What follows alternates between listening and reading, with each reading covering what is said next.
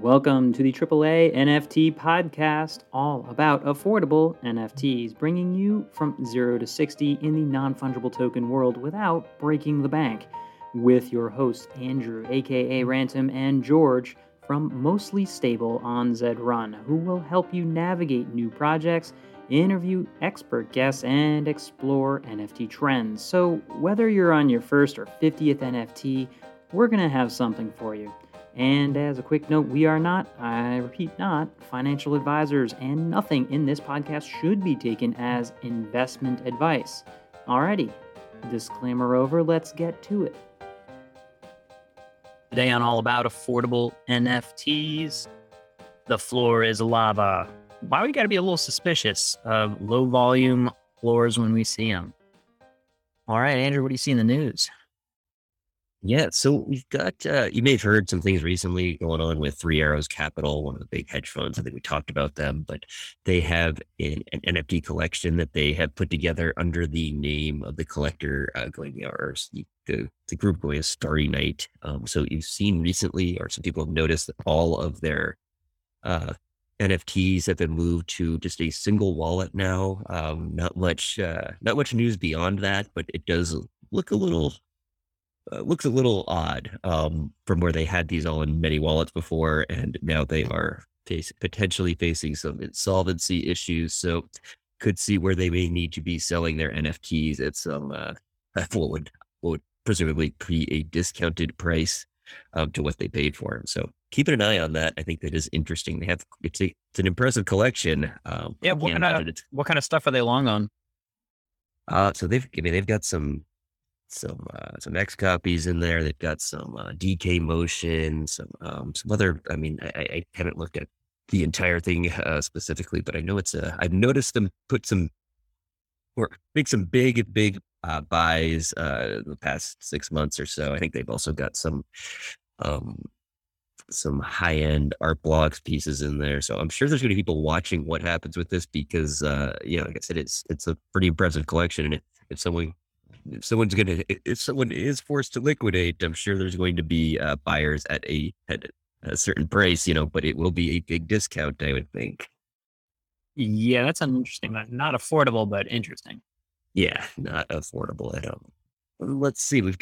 So Nansen is an analytics platform, does a lot with the NFT space, and they are launching Nansen Connect as they're saying to rival Discord, but as a communication hub for NFT communities. So we have talked about the need for other alternatives to Discord, and it looks like Nansen has launched one here, and I'm curious to see where this goes. Yeah, I don't know much about it, but more Web 2 in it. And let's see, we've got another NFT marketplace launching. This one is called Archipelago. I always have a hard time saying that word, but it is backed by the artist Tyler Hobbs. He's the artist behind the Fidenza collection. So this will be a generative art specific marketplace. A lot of art blocks, but also other generative art on there. So, we've talked about how these new marketplaces are popping up and specializing in specific areas of the NFT space. And, that's what we're seeing here with this one.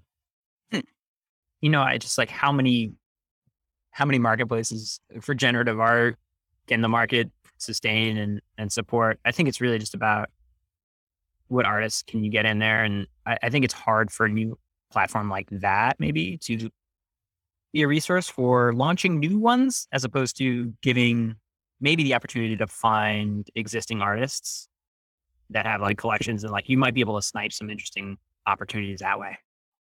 Yeah. So I think this is more of this third part, a marketplace where you can buy and sell generative art pieces, not necessarily launching new art collections from here, but just like an OpenSea for generative art specifically. So I assume that they will have more features that are, specific to generative art, specifically some of the traits and filters aren't great on OpenSea for some of these collections. And I imagine that some of that will, they'll build things to work specifically for generative art. With Tyler Hobbs' name, I'm sure that it will get some attention from collectors in that space. I'm tempted to save Yeah. this thought for a future episode, but I get the sense that like we're like reaching a peak for generative art. I think there's a certain point at which the boom is off the roads and it's no longer novel, just the medium of it. It'll be really much more about how you're actually using it, especially as I look at the advancements that are about to just roll on with DALL-E 2, the GPT-3 OpenAI extension of generative images that can be done by like just text alone. It'll no longer be like, oh, how cool you cobble together these like, adversarial networks and like started with this like unique process. It's going to be somebody writing a couple sentences and shit in that. Yeah, so GANs are different than generative art. In the way that generative art in the space is generally looked at as like, this is the code that produces this output rather than here's a bunch of images that we feed to make a new image. So I see those as being different. We are definitely seeing those DALL-E 2 images there's some interesting stuff coming out there. This was caught me by surprise. Saw this headline today. Solana is launching a smartphone. So this will be as far as I know, the first Web3 native smartphone. It will have features more built in natively to the OS, so that you're not necessarily. I think if any of us have used MetaMask on your phone or tried to do much on the phone, you realize that you're kind of jumping around from different app to app to get things to work and to sign the transactions. It's not ideal. So I think that, there's some opportunity here to improve that. I'm not entirely clear how this is going to work for Solana at this point, but I imagine that we'll get some, this will have payment features so that you can pay easily using crypto. That's what they said in the announcement, at least. Yeah, so it's interesting. We'll see what happens. I don't know.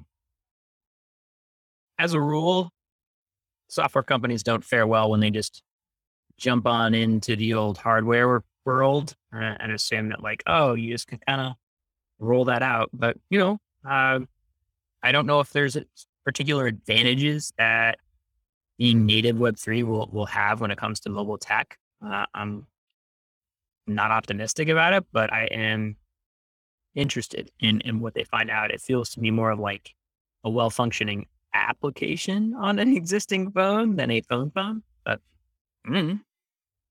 as long as you're fine with your call getting dropped, I don't know, for 7 hours at a time because you can't keep the network up, I'm good with that. Oh boy. Oh wow. T-Mobile, can we hear you? All right. Well, what have we got for an affordable project here? We've got one. I feel like we didn't have the best. We rehashed one last episode, so I'm glad we've got something here, George. You brought one to us. What have you got?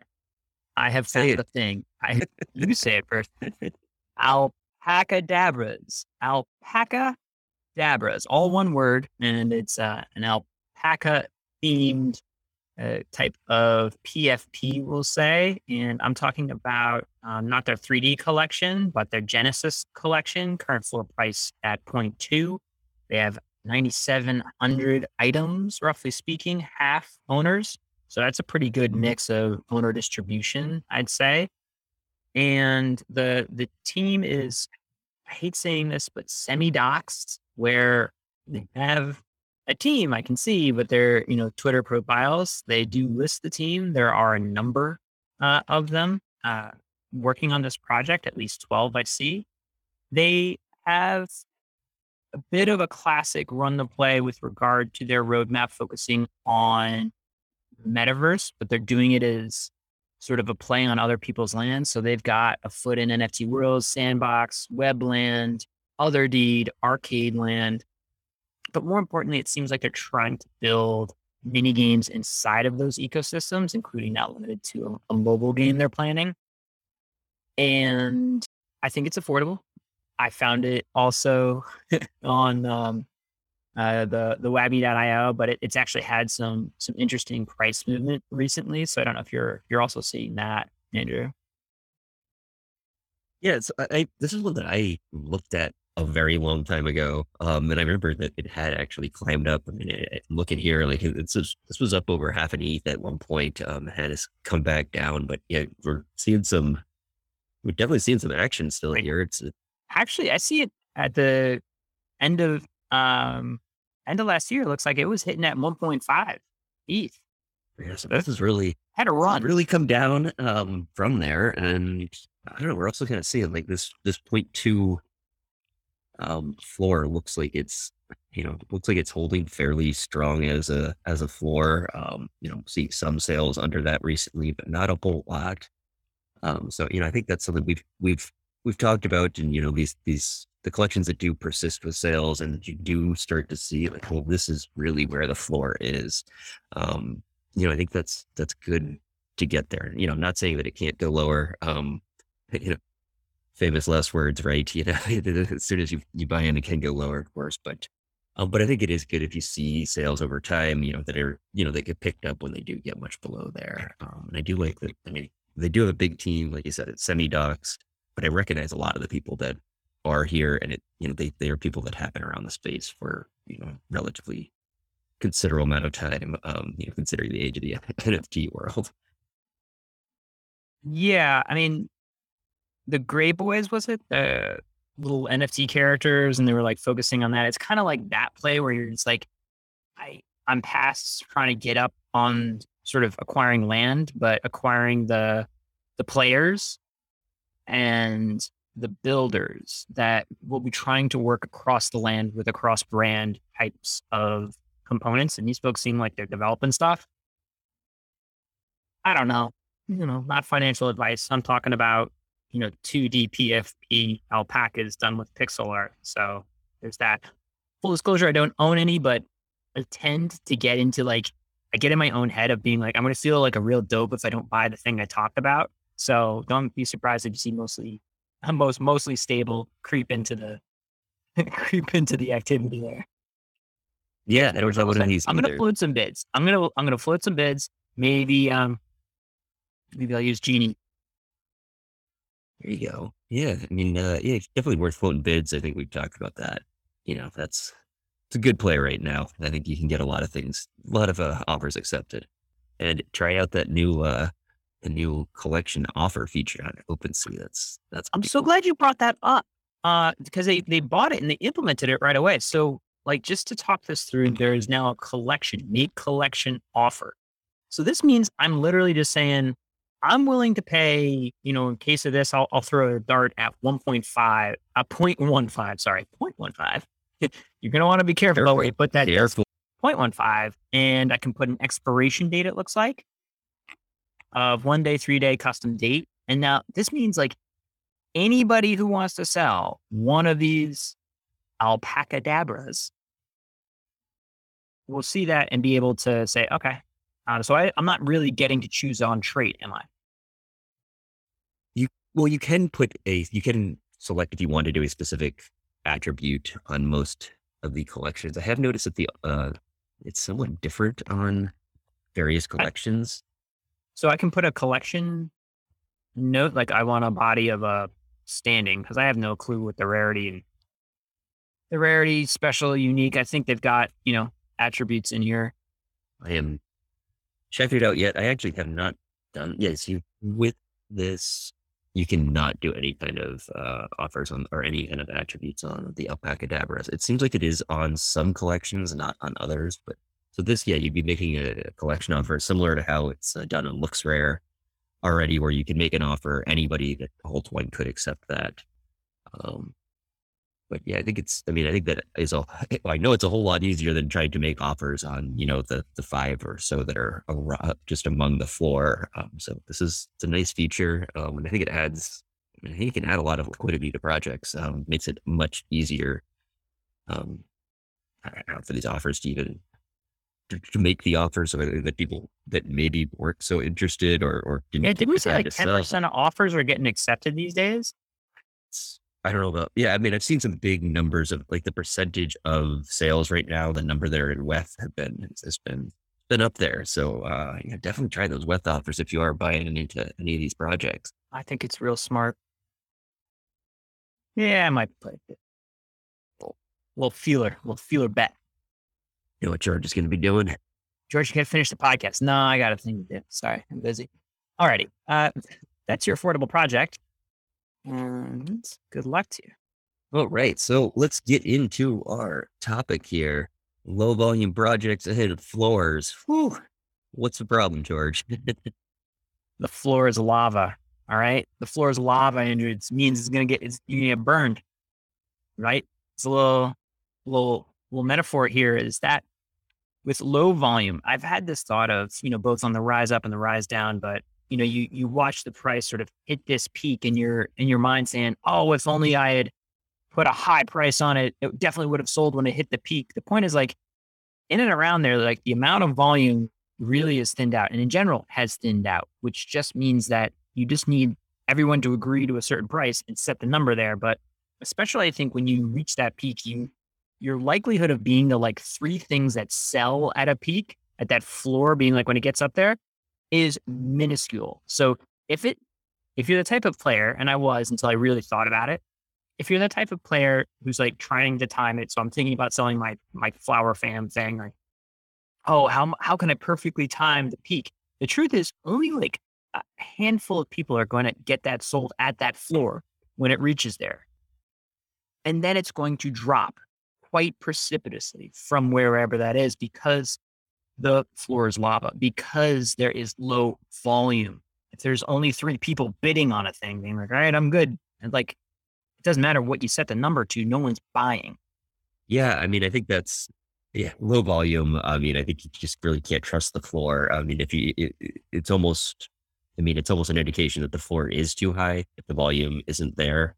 Otherwise, somebody would be buying it. It means, generally speaking, that the price is going to have to come down before someone's ready to make the offer or to make the buy.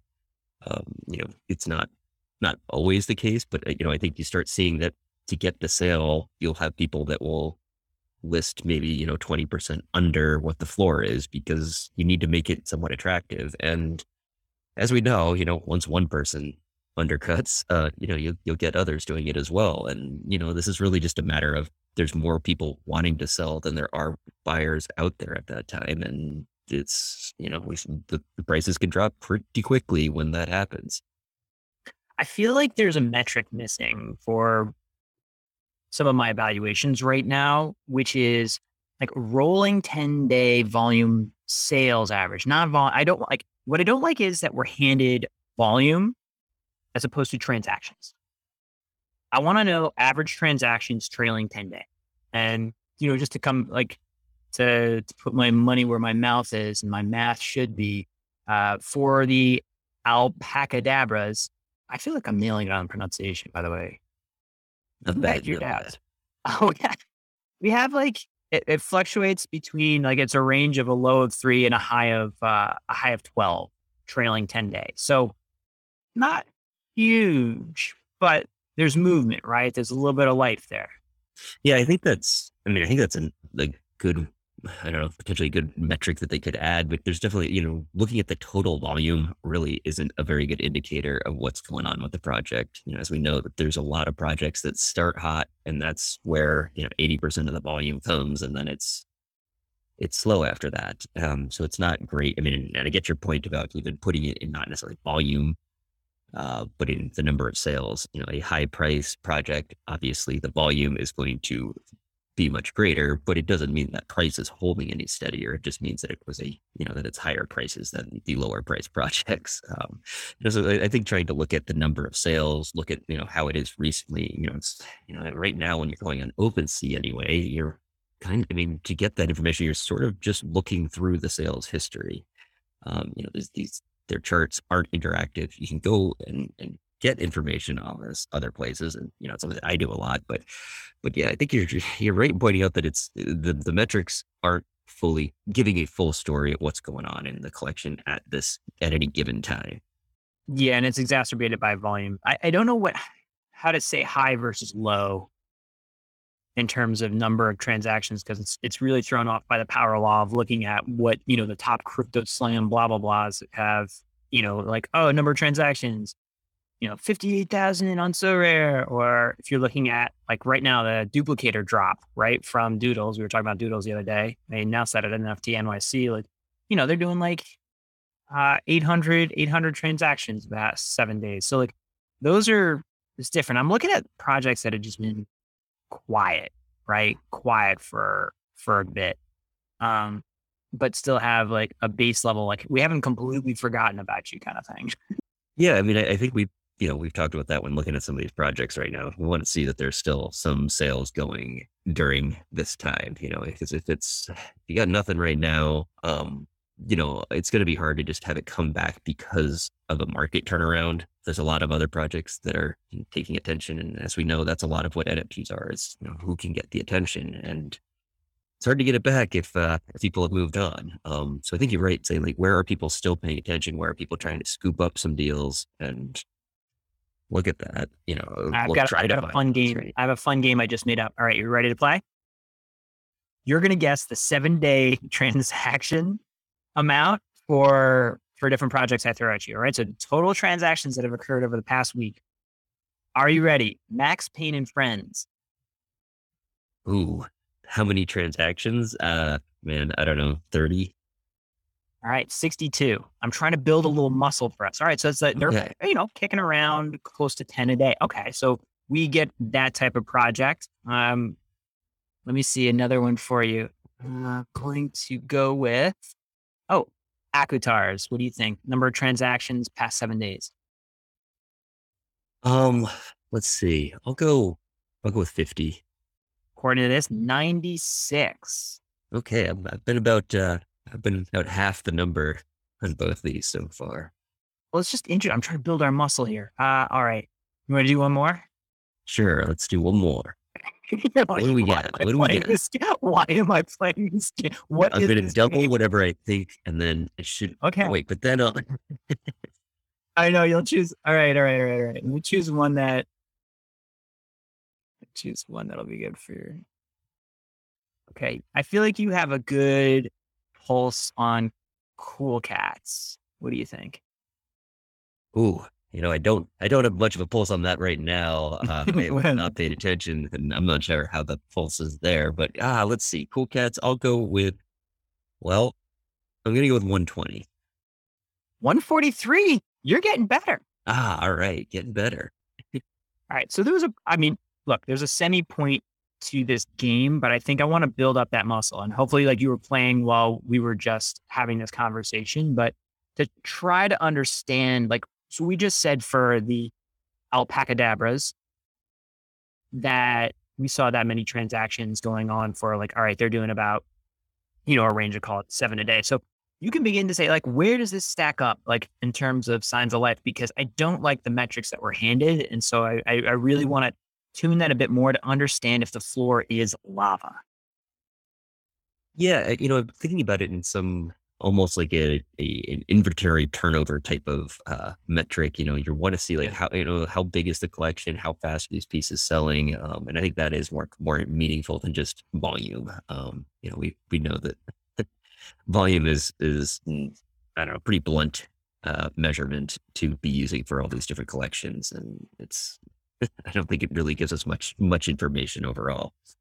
No. Here's the other thing with volume is that one rare piece sells for like 10x the floor, and suddenly you're like, oh my gosh, this project is ripping. And you're like, no, a whale came in and wanted the super rare piece in this collection, but that doesn't mean biscuits for the floor. Yeah, exactly. I mean, it's a vanity metric, really, I think, at this point. And we've seen that people know how to game this. They also know that that is the ticket onto the leaderboards. And we've seen over and over again that new projects come on, get hot, make it onto those leaderboards. And then in most cases, the price just slowly fades after that. So, volume is it's one measurement that is being used way too widely right now, and it doesn't give you much information about how quickly can you actually sell your piece. And how firm is the floor? How realistic is this number, and how much has it been tested by the market? Absolutely. All right, that's what I got for you. That's all my theme insight. All right, I think that's a good one. So, all right, as a reminder, Discord and Income Chat. Yeah, go on Discord. Go rate us on whatever app you happen to be listening to, because, the more the merrier. And maybe we can start moving. You're on your new Solana phone, I assume they're still going to. Got their own podcasting app, I'm sure. Hey, look, I think we've had an open mind about Solana and Magic Eden. And again, correlation or causation, 3A talks about Magic Eden. Magic Eden gets $130 million.